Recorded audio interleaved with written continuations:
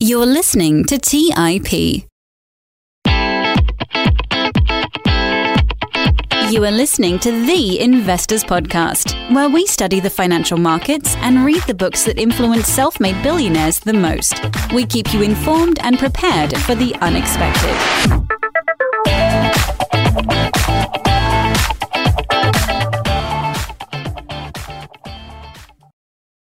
Welcome to the Investors Podcast. I'm your host, Dick Brodersen, and I can already feel that this is going to be a great episode because today we are joined by the one and only Lynn Alden. Lynn, welcome back on the show. Hey, happy to be back. Always glad to be here.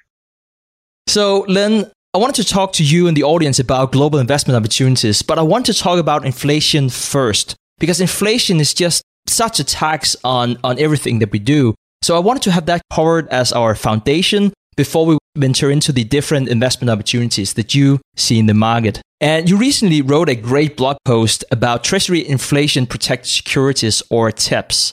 So let's kick this off, and perhaps you could explain how TIPS work and whether it's a good inflation hedge in today's environment. Yeah, so at the current time, we're seeing a pretty good amount of inflation compared to the historical average over the past couple decades. And, it looks like in certain areas that's rolling over, but it's still quite elevated, especially compared to bond yields. And so investors find themselves that, the risk is that if you hold cash or bonds that are yielding 0%, 1%, 2%, while inflation is 4%, 5%, 6%, you're getting devalued. You're losing purchasing power. And so one of the ways that investors can deal with that is to buy Treasury Inflation Protected Securities, or TIPS. And so some countries issue those, as a small part of their sovereign bond market. So my article focused on U.S. TIPS. And basically what they say is, we'll adjust the bond coupon that you're getting based on inflation levels, official CPI in the United States. And so that kind of takes away that risk of inflation. But my whole article focused on the fact that TIPS can be very useful as an inflation defense, but they're not perfect. And so obviously, if you have that extra inflation protection built into your bond, there's no free lunch. And so that comes with some costs. And so the main cost is that the TIPS yields are lower than normal Treasury bonds. And so in the United States, currently, you're getting like a negative 1% yield on your TIPS. So you're getting, you're basically going to earn inflation minus about 1%. It's ironically, you're guaranteed to underperform inflation by owning inflation-protected securities, which sounds terrible, but it's one of those things where, right now the 10-year Treasury yield is under 1.5%, and the inflation expectations by the market are maybe 2.5%, while inflation is currently 5%, right? Because they're expecting that this is not going to stay at this level for a very long time, and that the average inflation over the course of the 10-year duration of this bond will be lower in the mid-2 range. Now, if that's the case, if the inflation expectations are true, then normal bonds and TIPS will have about the same return. They basically are optimized around kind of, that break-even point. However, if inflation ends up being higher than those inflation expectations, like if inflation is 3%, 4%, 5% averaging over the decade, then those TIPS, despite the fact that they will mildly underperform inflation, will still do better than normal Treasury yields that are, yielding 1.5%.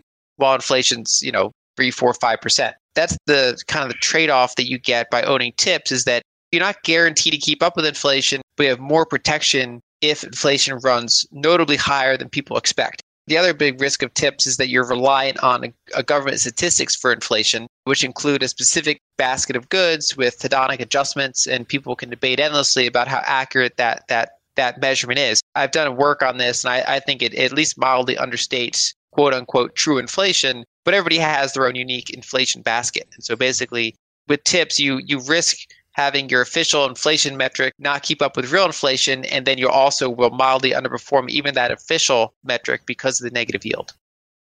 It's always hard whenever you ask questions like, so for us investors, which I know I tend to do, because who are us investors? Like, how old are we? What's our consumption? What's our income level? What's our debt? Like, there's so many things that go into a discussion about investors in general. So our TIPS, with the flaws that you listed, would you recommend that to any specific type of investor and perhaps not to others?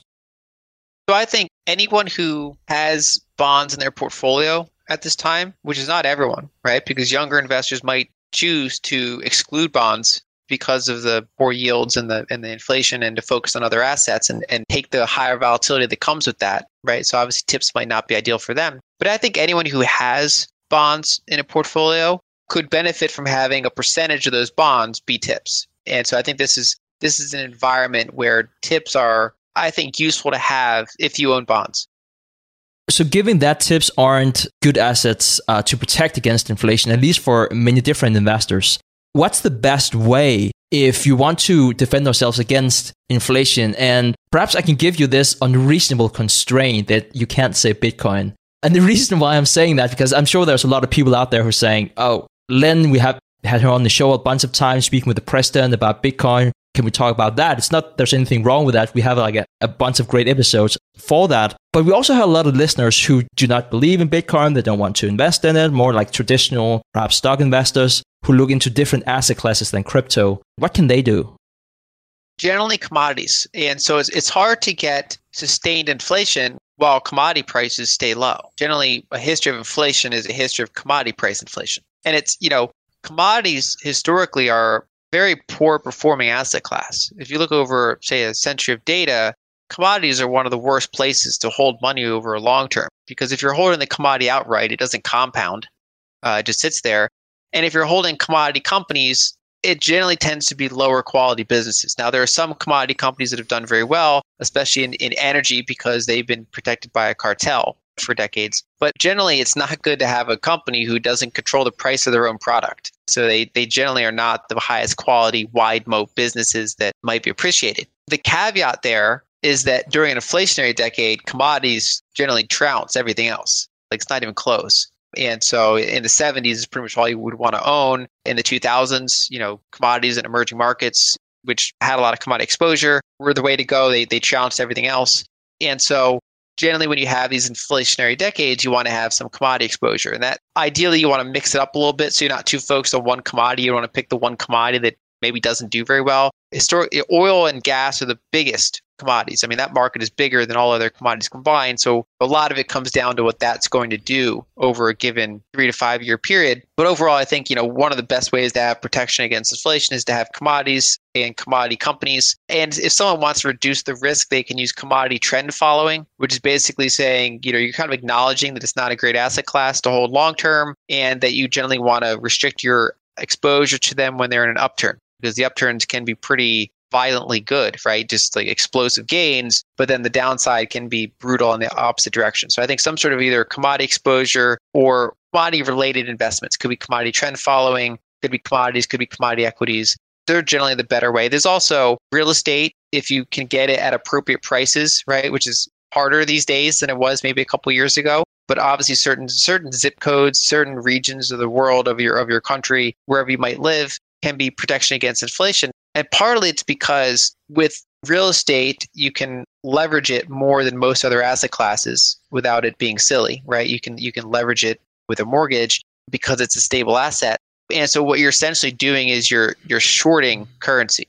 You're shorting the currency you borrowed that in. So if you have a reasonably priced house and you have a 30-year fixed rate mortgage on it at a rate that's, at or below the inflation rate, you're shorting a depreciating asset and you're going long an appreciating asset. And so that's historically been a better way, at least better than stocks historically. And then when it comes to stocks, you generally want to focus on ones that can control their costs very well. And so, people sometimes assume stocks will perform better than bonds and inflation. And that's a mixed track record. So obviously, if you have something like hyperinflation, you'd rather own stocks than bonds, because bonds will become worthless. Stocks will still be worth something when the dust settles, because you still own productive assets. But if you have double-digit inflation, like the United States had in the 70s, stocks can perform about as poorly as bonds can in that environment. It really depends on some other factors like, what's happening to their own costs, what's happening to their valuations, what's happening to treasury yields. But generally, if you do equities other than commodity equities, you generally want to find companies that their revenue is variable, that they have decent pricing power, but then also that their costs are rather fixed or controlled. Maybe they have large depreciation write-offs, for example. Those sort of assets, which ironically tend to be some lower quality assets in good times, can actually do pretty well in those inflationary times. Interesting. So, Lynn, identifying the most attractive asset class, that it's just something that constantly changes because circumstances change. For example, gold was relatively cheap in the late 1990s, and the price was less than $300 an ounce. I know it's probably sounds crazy to some people out there, but the real rates were high, so opportunity cost for being in gold was just corresponding seen as high. And on top of that, gold was coming off this 20-year bear market, like no one wanted to own it, right? But then the price of gold just exploded in the years after that. And today we have a new situation, not just with gold, but just in general. So if you would have to be ranking different asset classes on how attractive they are, how would that look like? So overall, I think a diverse mix of asset classes is far better than any one asset class, especially in this really uncertain environment where partially whether or not we're going to get inflation or not is based on government decisions, right? Because it's going to come down to their fiscal decisions. And so you have this somewhat binary outcome where you're dependent on variables that are currently unknowable.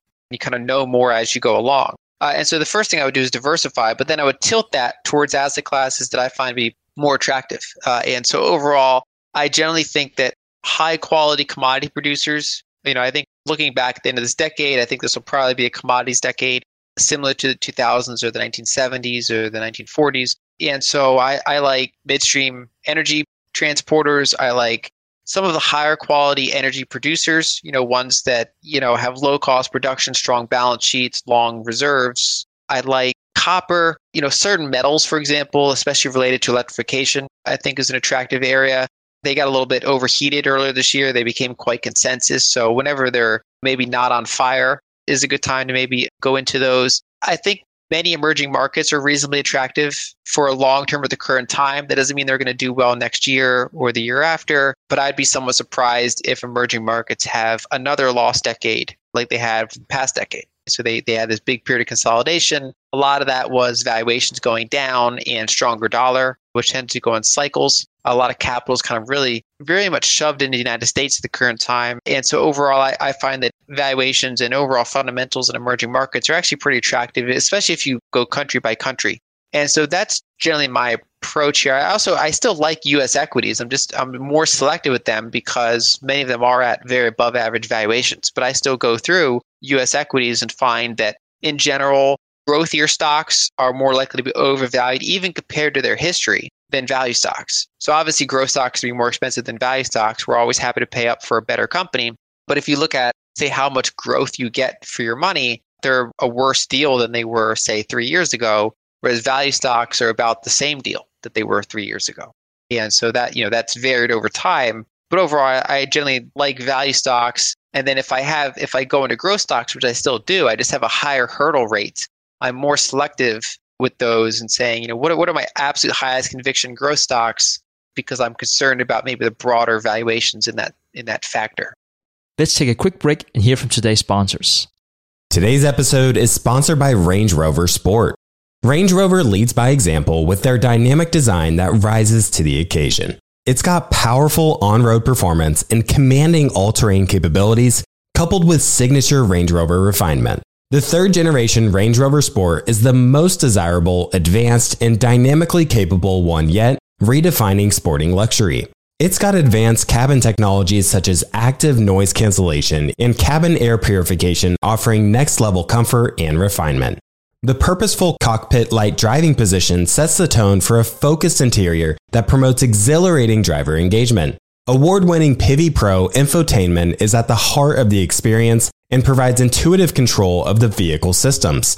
You can enjoy a dynamic drive and total comfort with optional 22-way adjustable, heated and ventilated electric memory front seats with massage function. Design your Range Rover Sport at LandRoverUSA.com. That's LandRoverUSA.com. Have you ever wondered if there's an AI tool like ChatGPT specifically built for the stock market? A tool that not only aids you in your research and analysis process, but also allows for dynamic discussions? Today, I want to share such a tool with you called Meka. Meka is the AI-powered stock research assistant now enhanced with real-time stock data. Meka does a lot of the heavy lifting of sifting through financial statements and company data and delivers it to you nearly instantaneously, and the best part is that it's 100% free. Try it out today and ask Meka questions like, what is the financial health of Microsoft? How much cash does Copart hold on its balance sheet? What is the return on invested capital of Adobe or millions of other prompts?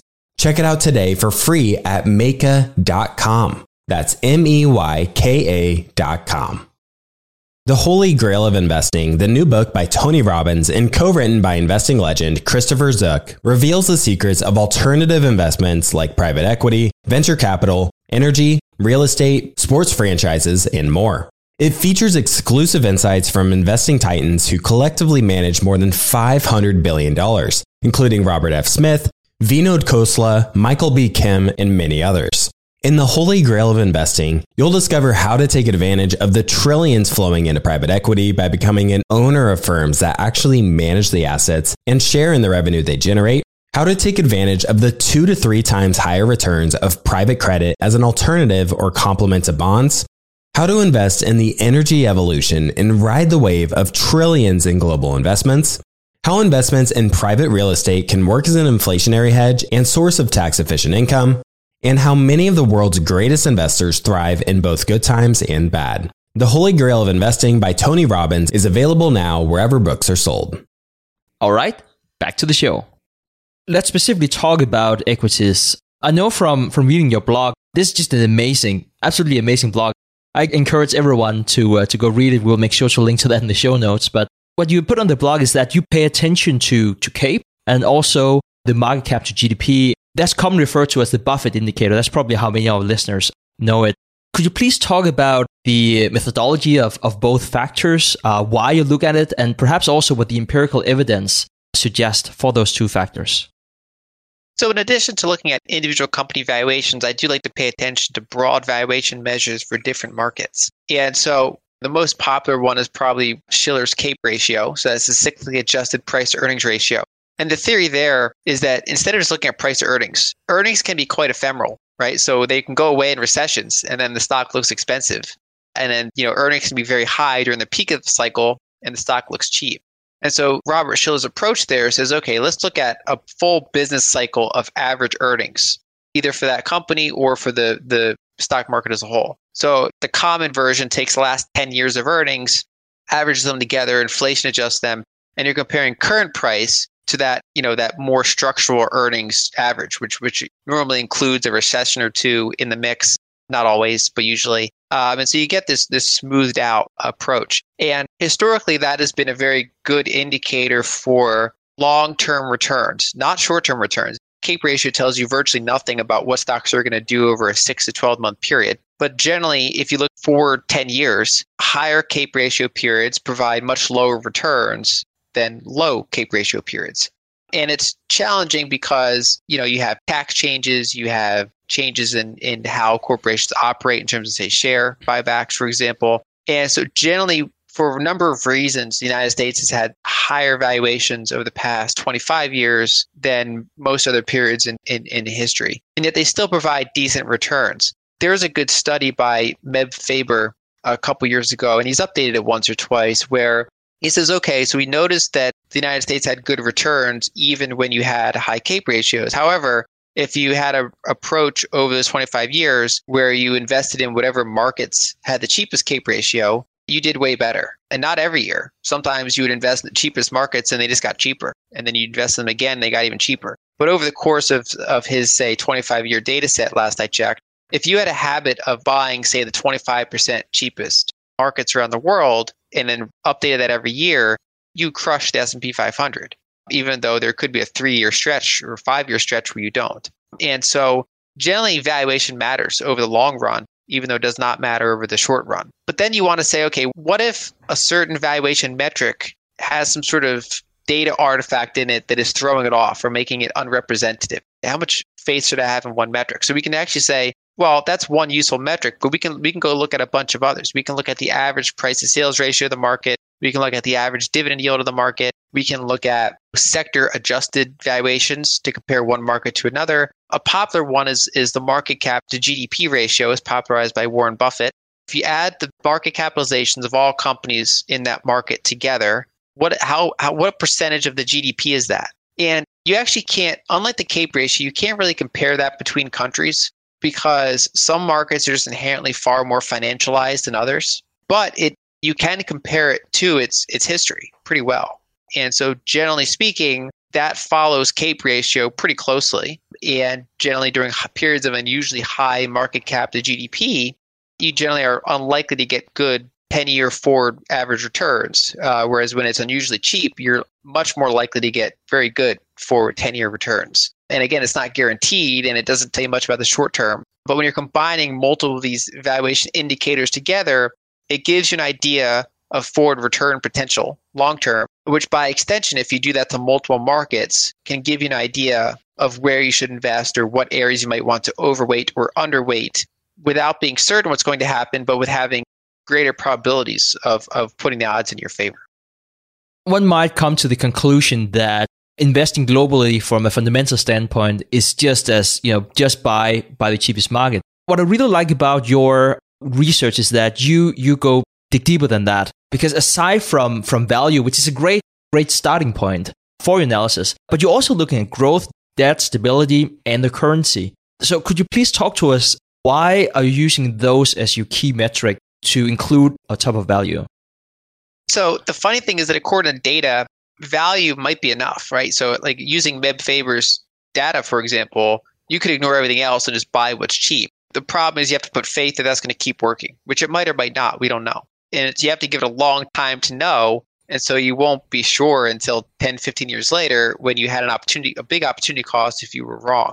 And so what I like to do is I like to say, okay, value is a very, very important component, but there's other things. And so one is that we want to adjust things for growth and sector exposure. For example, if you have one country, they have a whole bunch of fast growing tech stocks, and you have another company that's got a bunch of kind of lousy businesses and they're cheaper, and you say, well, I'm only going to buy that cheap company. It's like, well, it might be worth paying up. How much more expensive is that other country market compared to this one? Because it is worth paying up if you can get better companies. If you can pay 30% more, but get companies that are twice as good or growing twice as fast, that's worth it. It's good to compare things on a sector by sector basis and to look at various macro factors with those countries. And so, for example, I like to look at, in addition to valuation, I like to look at growth. So, for example, you generally expect higher valuations out of faster growing countries, right? So higher population growth or more growth sector exposure. And so you should, for example, expect higher growth out of India than Russia, and therefore can support sustainably for long periods of time higher equity valuations than Russia. You can also look at debt levels because they affect forward growth as well. They also affect the possibility of currency devaluation or other undesirable things that can throw off your investment. That's why you can rank countries based on both public and private debt levels. Then you can look at things like stability. So, there's different ways to measure that. You can look at, there's human rights indices, there's terrorism indices, there's corruption indices, there's, how many coup attempts have happened in the past 10, 20 years, for example. And so generally, if you're investing in emerging markets, you're accepting a higher level of these various risks, these lower levels of stability in exchange for higher growth and usually lower valuations. And then the last one would be more specific currency metrics, like does the country have a current account surplus or a current account deficit? Do they have, especially for emerging markets, do they have very high foreign exchange reserves relative to their GDP, or are they low? Because if they're low and they're running a current account deficit, they're at risk of becoming an Argentina or a Turkey, where they have their currency loses tons of value and they have little way to defend it. And so I look at various currency metrics. And so what I do is I try to, rank countries around the world, or at least have a map of kind of what's going on, so I can spot anomalies, areas that might be very risky or that might be very opportunistic, so that I go in and then qualitatively look around and see what I think. And so I like to maintain that big quantitative metric to find where is a good combination of both quality and price. Whenever you specifically look at the US dollar, I can't help but think, how do you weigh the euro? Because I've seen a lot of different baskets that's compared to, and the euro always takes up a lot in that basket for obvious reasons, but always makes me wonder, so is the dollar strong? Is the euro weak? Is that actually what we're seeing right now, or vice versa? How do you weigh that relationship with the euro whenever you're evaluating the dollar? Well, so the dollar index is the go-to one, which the euro is over 50% of that, but you do have the other 40-some% of it is a basket of other major currencies. And so that's still a pretty useful metric. But then you want to double check that by going in and comparing the dollar to specific currencies, especially major ones. So, how does the dollar compare to the yen? How does the dollar compare to the renminbi? How does it compare to, say, a basket of emerging market currencies? And so that can tell you, is one currency weak or is the other currency strong? And so historically, the dollar, because we are the global reserve currency and we have kind of a more unusual currency situation than other countries, we tend to go through these big cycles of dollar strength and dollar weakness because we're kind of the funding currency for the rest of the world. And so that has implications. And so over the past 5-6 years, we've been in what I would consider a strong dollar period, where the dollar is elevated compared to the majority of other currencies. Not necessarily every single currency, but the vast majority of them, the dollar has been elevated compared to, say, if you measure it 10 years ago. Now, over the very long run, the dollar has actually gone down, say, over almost 50 years of being free floating. The dollar has gone down against a basket of major currency comparisons. So, but it's been these kind of big three waves. You had a big period of weakness in the 70s, then a huge spike in the 80s, and that rolled over with the Plaza Accord. Then another spike in the late 90s, early 2000s, that rolled over. And then ever since around 2015, we've been in another big spike. And so it hasn't gone as high as the previous ones, but we've remained somewhat elevated, where the dollar is pretty strong. And that has implications. So that's historically, strong dollar environments are very problematic for emerging markets that often have a lot of dollar-denominated debt. So that kind of acts as sort of like a quantitative tightening for them. Generally, you have every time the dollar goes through one of those big strengthening cycles, usually some emerging markets get absolutely crushed. I mean, in the 80s, it was Latin America. In the late 90s, it was Asia. And this recent cycle, it's been a little bit more varied. So you have Turkey, you have Argentina, and just overall, you just kind of have a stagnation worldwide with these high dollar-based debts that have gone up in value. And so a big thing to watch going forward is this strength of dollars, is this cycle of dollar strength ending? Because if so, you probably want to be in things like emerging markets and commodities. Or are we kind of, going higher or staying at this plateau for a number of years, which can, prolong this cycle and make it so that maybe emerging markets continue being a lost money for at least a few more years. Lynn, I would like to transition into talking about this wonderful report here, and I'm holding this up to the camera, which clearly works a lot better if you're on YouTube than if you're listening to this as a podcast. But you give all the markets a score, which I found to be really useful and interesting, because you're right. Like if we follow the Faber approach, which is very interesting, whenever you study, it works for all countries aside from Denmark and Sweden, and those countries are very specific for different reasons. But there's also a question about accessing. I know that you're spoiled in the States. I live in Denmark, and we don't have the same access. So just because we can see a study the Filipino market is just great, or Colombia, whatever it is, that's great. We can't access that ETF. And so our selection is different generally in Europe. It's just regulated differently in Europe. It's not just in Denmark, but all of the European Union. So we have different types of access. And if we can find ETF, we can typically only find one. And sometimes those terms can be outrageous. But whenever you look across the globe, which countries perform at the top and which at the bottom in terms of attractiveness? Yeah, so the ratings change every year, and they're based on those previous metrics I discussed. So some of them have very high ratings in certain areas and very low ratings in other areas, and they average out to, say, in some cases, like a medium-high rating.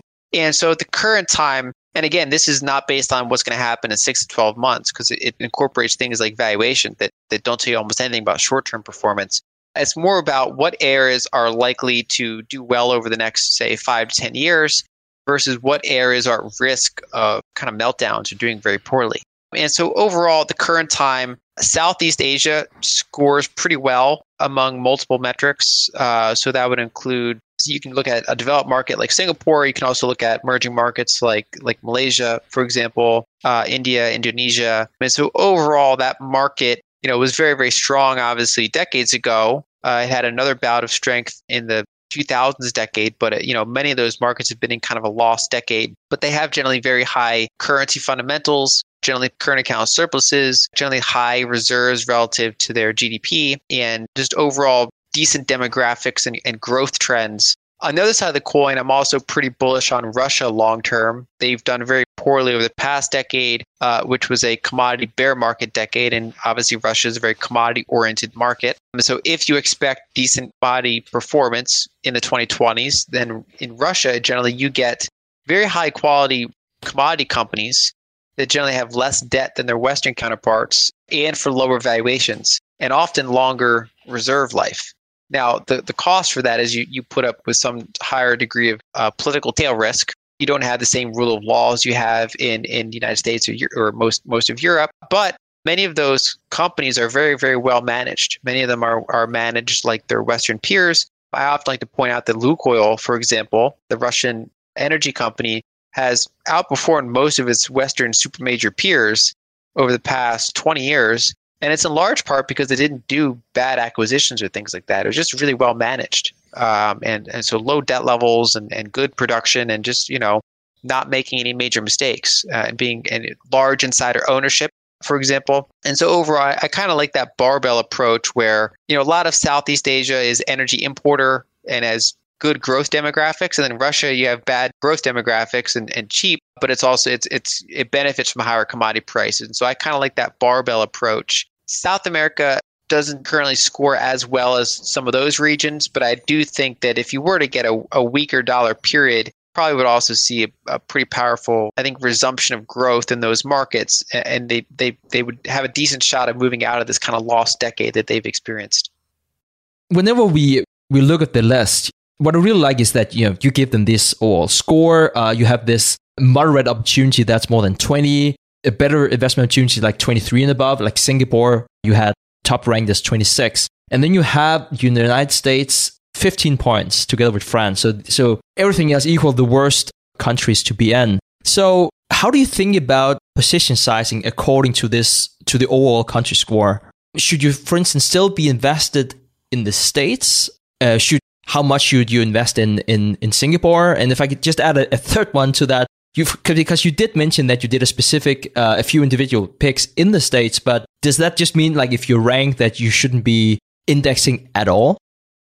This report's kind of meant so that very different types of investors can use it. Right? So some people might want to express that view through ETFs. Some people might want to say, oh, this market looks interesting. Let me go see if I can find individual stocks there that might be attractive. And so that's the first caveat, that it's going to be used in different ways by different people. I think another thing, obviously, to keep track of is where you are. What are your expenses based in, right? So, even if, let's say, an American finds that the U.S. market is overvalued, they might not want to put 100% of their assets in other countries because, that now they're taking on currency risk, which could be favorable currency risk. I mean, the foreign currencies could appreciate compared to their home currency. But the point is they're taking on potentially more volatility because their assets are denominated in a currency that's different than what their expenses are denominated in. And so generally, I think it makes sense for majority of investors to have a home country bias to a certain extent. Obviously, it depends on the size of their market. And if they live in a very small country, it's hard to overweight that too much without having too much concentration risk. But overall, I think generally you start with a home bias, but then you can tilt in certain directions based on where value is. If you generally approach with, say, a value-oriented or a contrarian-oriented mindset, when a market has done very poorly for a decade and when it's cheaper than normal, and you're seeing some sign, if you understand why that happened and you're seeing signs of reversal, it's worth potentially overweighting that market. So I probably compared to most Americans, I have more non-American equity exposure than I think the average would. And generally what we've seen over the past decade is the United States outperform pretty much every other market. And so we see an usually high capital concentration in the United States at the current time. It's a very crowded trade. If you look at the MSCI ACWI index, which is one of the broadest indices, the United States market is just under 60% of global market capitalization, which is pretty remarkable. Every other country combined is 40% or 41%. Partially that's warranted because it's been, the United States benefited from these huge FANG companies, for example. But it has, there's not a lot of more places to get capital to then keep shoving into the United States. It's everyone's on one side of the boat. So there might be still a couple stragglers on the other side of the boat, but it's not like we still have tons of people who can get on that side of the boat. And so the big risk, I think, is that if everyone's piled into that trade, and then we go through one of these big dollar bear cycles and the United States market just performs poorly, that everyone's kind of caught off on the wrong side. I mean, there was a brief moment of time in the late 80s where Japan's market capitalization exceeded States market capitalization. And we all know that went very poorly for everyone involved over the next few decades. And I'm not saying the United States is in that position. Their CAPE ratios were even higher back then. Japanese, they had like the highest CAPE ratios on record from what I've seen.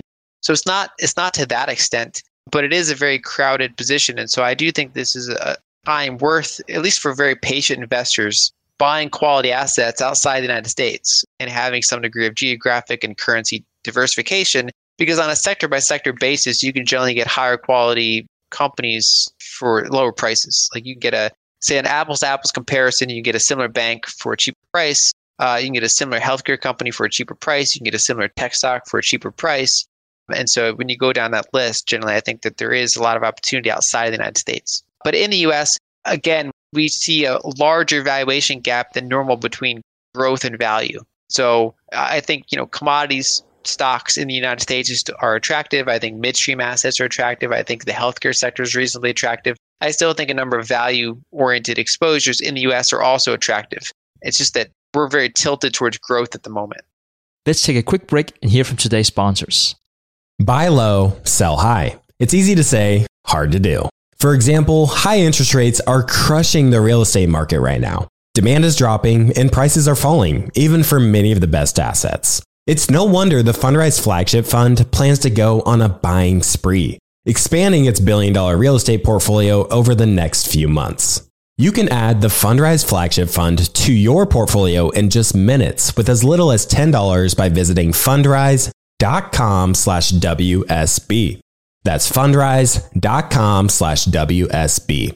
Carefully consider the investment objectives, risks, charges, and expenses of the Fundrise flagship fund before investing.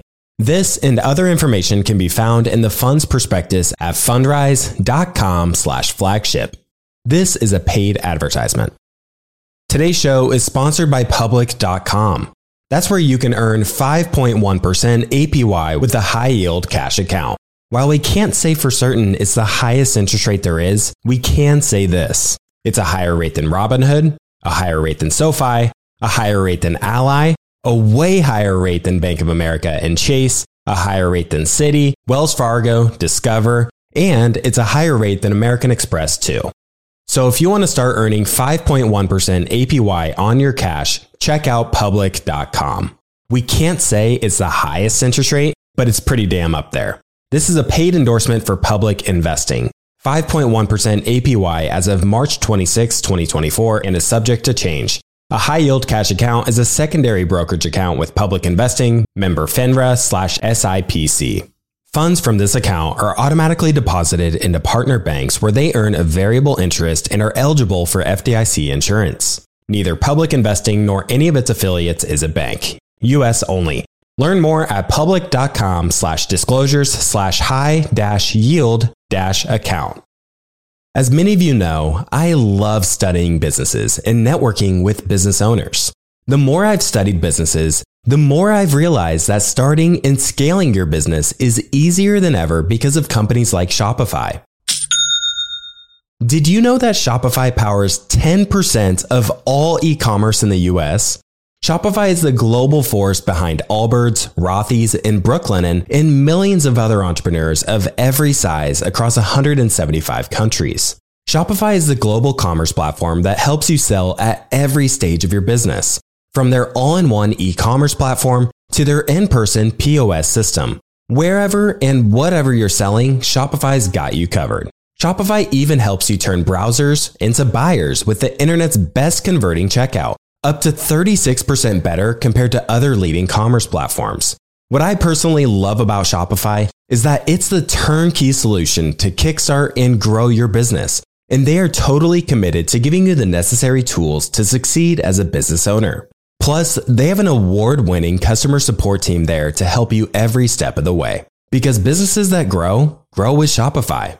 Sign up for a $1 per month trial period at shopify.com/WSB. That's all lowercase. Go to shopify.com/WSB now to grow your business no matter what stage you're in.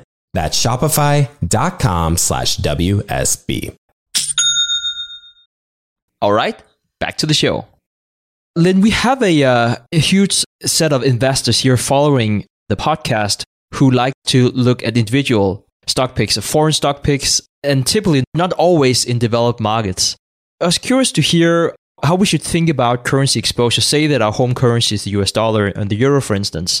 You mentioned lug oil. I remember looking into that many years ago, and like the fundamentals was just so amazing. It was so cheap.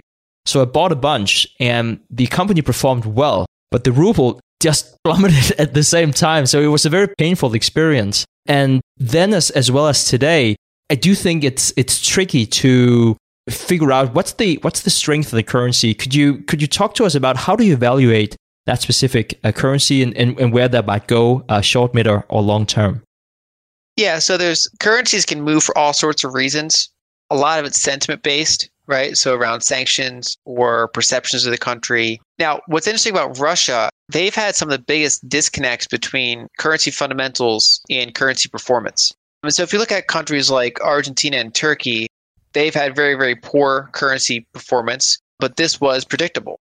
And in fact, I weighted Argentina's currency very poorly in multiple reports in a row leading up to the ongoing weakness that they've experienced. And so, when they exhibit things like low reserves, foreign exchange reserves relative to either their GDP or their money supply, that's a big warning sign for emerging markets because they're very reliant on that. You also want to look for current account deficits or trade deficits. That implies that either their economy is not producing well, or that their currency is overvalued and it's basically making their exports less competitive and making their imports too strong. And so generally when you have a structural situation like that, it eventually reverses and can be pretty violent when it reverses. Usually a recession or some sort of catalyst happens, capital moves out of the country, and suddenly that reverts. It's like you took the escalator up and the elevator down in a way. And so generally for currency fundamentals, I want to find countries with current account surpluses, reasonable fiscal debt situations that have high reserves relative to GDP. Another factor for emerging markets is you specifically want to look at dollar-denominated debt relative to the size of their GDP or relative to the size of their foreign exchange reserves.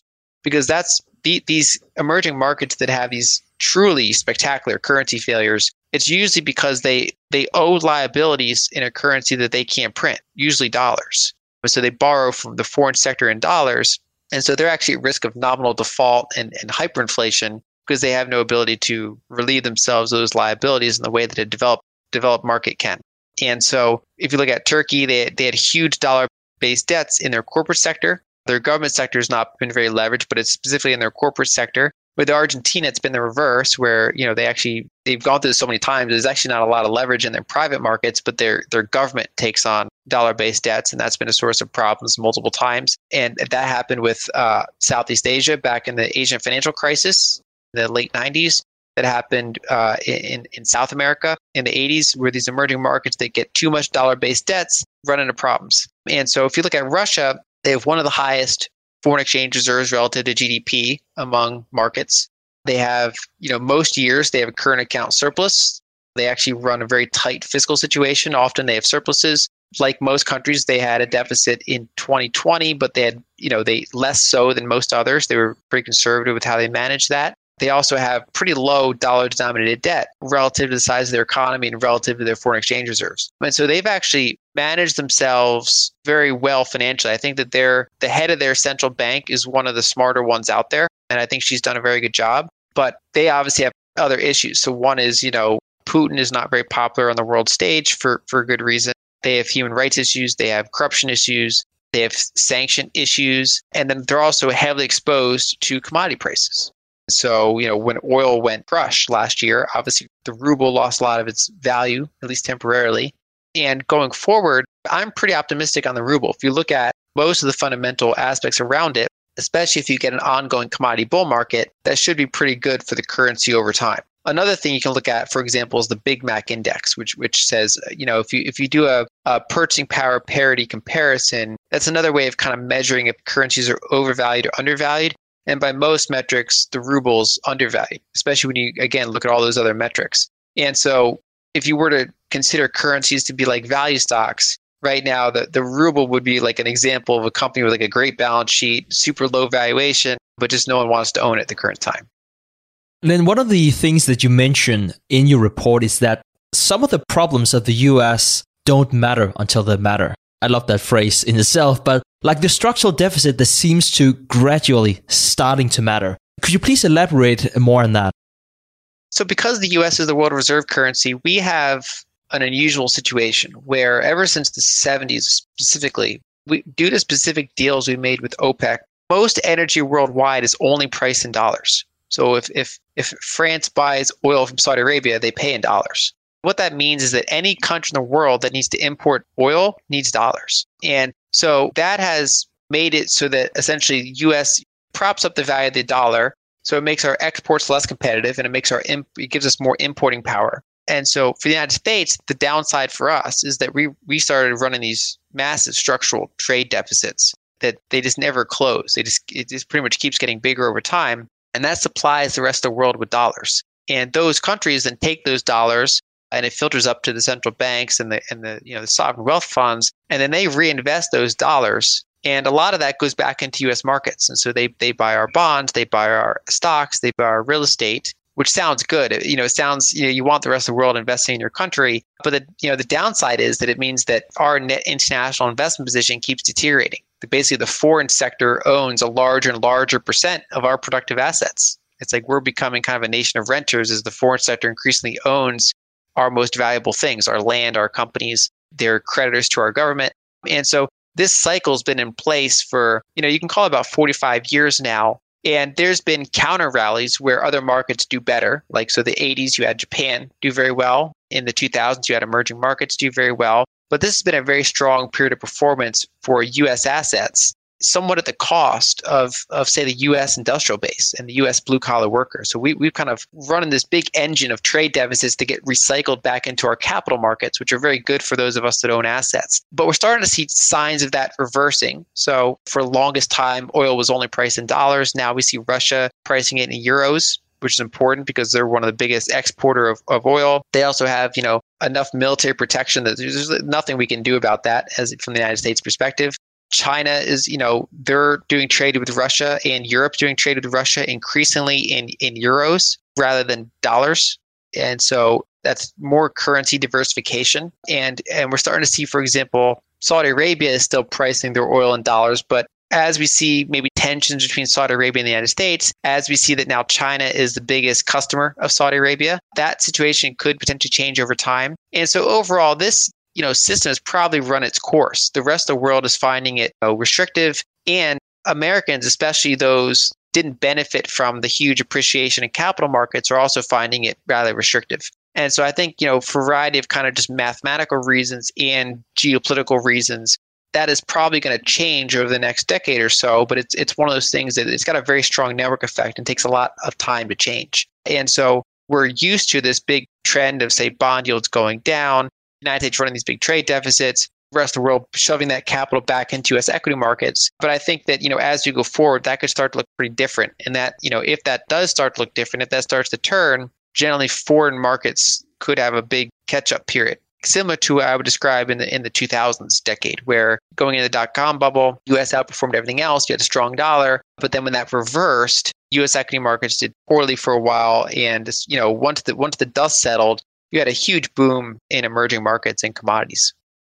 What do you think that the Chinese game plan here is in terms of currencies? Like, whenever you see this increase in trade that's been settled in euros, is that where it's going? Is it more like an intermediary step into, the whole China's increasing power, one belt, one road, being the most important trading partner for more and more countries now than the States, and have been for some time? Not necessarily just in volume, but number of countries.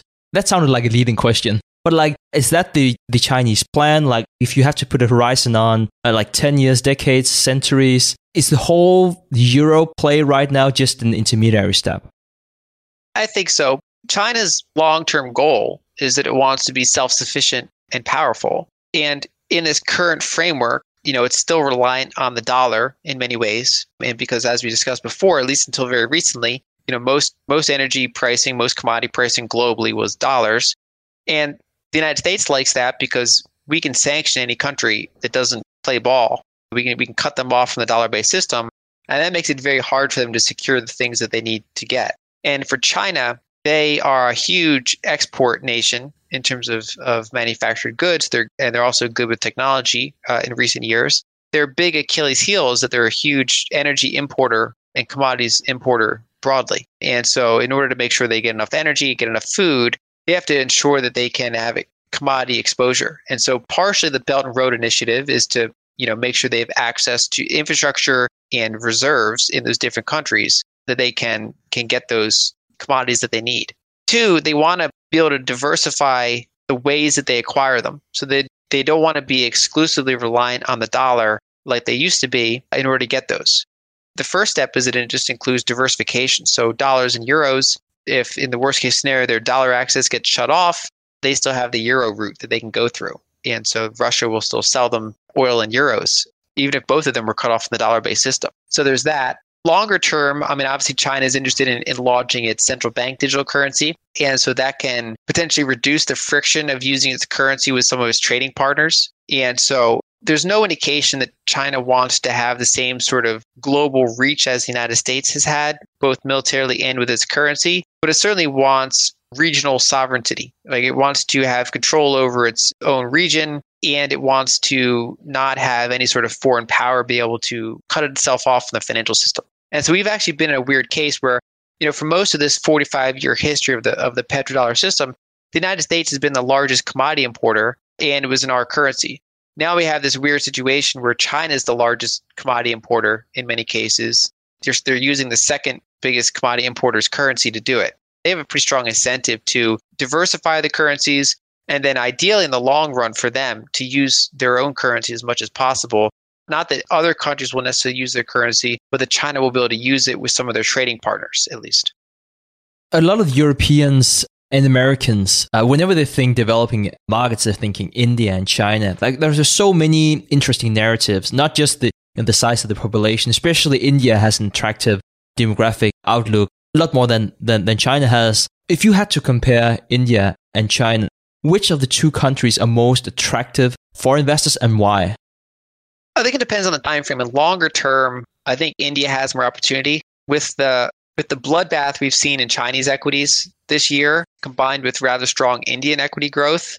I think China is a more interesting contrarian play, right? So, this I could have had a very different answer if I was asked maybe a year ago, whereas now I'd actually maybe lean a little bit more towards China than I normally would have. But basically, the difference is that India has stronger demographics. And so their population is expected to overtake China's quite soon. And because, India didn't do the one-child policy that China did. And so they have a younger population on average and a faster growing population. So they have that going for them. Two, a large part of China's growth over the past decade has been from leverage. And so they're about as leveraged as the United States is now. And it's in slightly different areas. And so, for example, China has less leverage on the sovereign level than most developed countries. And they have kind of moderate leverage on the household level, but their corporate sector has had a very large debt bubble, particularly in the real estate area. And we're seeing some of the negative implications of that play out now with, say, Evergrande risking of defaulting. And so we're going to see how far that goes, that they seem to be finally addressing some of that and letting that play out. And it remains to be seen how much contagion that will have. But essentially, if you were to compare China and India over the past decade, they both grew very quickly. But China used leverage partially to grow at that speed, whereas India did that rather unleveraged. They did not build up large amounts of leverage on any of their public or private platforms to have that growth. It was more organic growth. The other difference is that, China has a higher per capita GDP at this point. Decades ago, they were closer. So in some ways, China's model's been more successful in the sense that they've been able to that top-down organizational structure has been able to, for better or worse, accelerate certain things. And the leverage has increased average standard of living in China compared to India. But the question, of course, opens up is how sustainable that is, right? So with India, you have a democracy. Obviously, there's still human rights issues there, but it is a democracy. And you have better demographics. And so that's generally how I would sum up those two differences between those two countries. Also, China has been very export-driven, whereas India is much less export-driven. It's more somewhat separate from the rest of the world. Obviously, it's very strong in software, so it exports software services, and it does, it imports and exports various things. But overall, it's less tied in with the global economy than China is. Lynn, thank you for sharing your framework for global opportunities. Could you talk to us about how investors could build his or her own personalized global portfolio? What should we consider? How do we do it in practice? I start out with a big diverse mix, right? So I have companies from my country, which is the United States. I have foreign companies. And because, over the very long term, equities are big compounder wealth. Generally, equities or real estate are the ways we compound wealth over decades.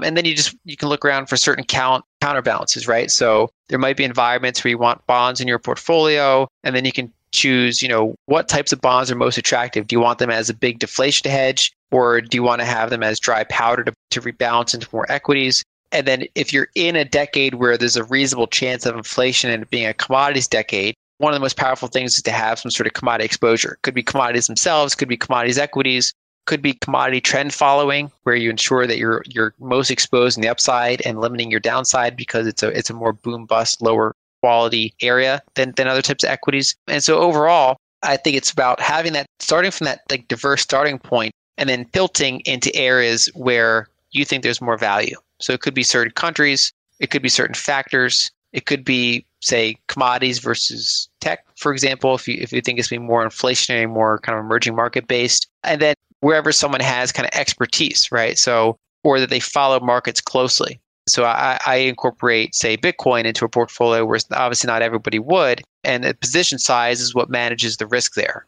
And so when you add together equities, some bonds, some real estate, commodities, and some digital assets, generally I think that's a very attractive way to kind of just preserve and grow wealth over the long term, even though, of course, you're going to encounter periods of volatility. Fantastic. Well, Lynn, I want to be respectful of your time. I know you're super busy, and before we started recording, you're also saying that you're going overseas. A bunch of stuff are happening right now, so I'll let you go. But before I do, I would like to give you the opportunity to give a handoff to any of the resources to our audience.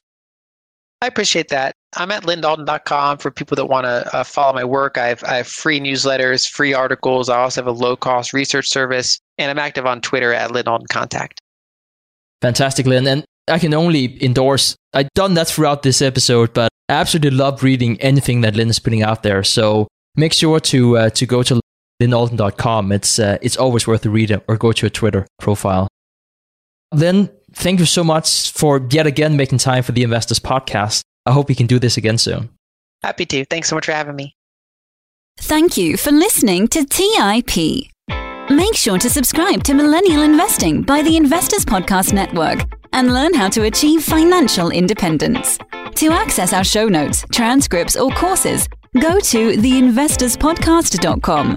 This show is for entertainment purposes only. Before making any decision, consult a professional. This show is copyrighted by the Investors Podcast Network.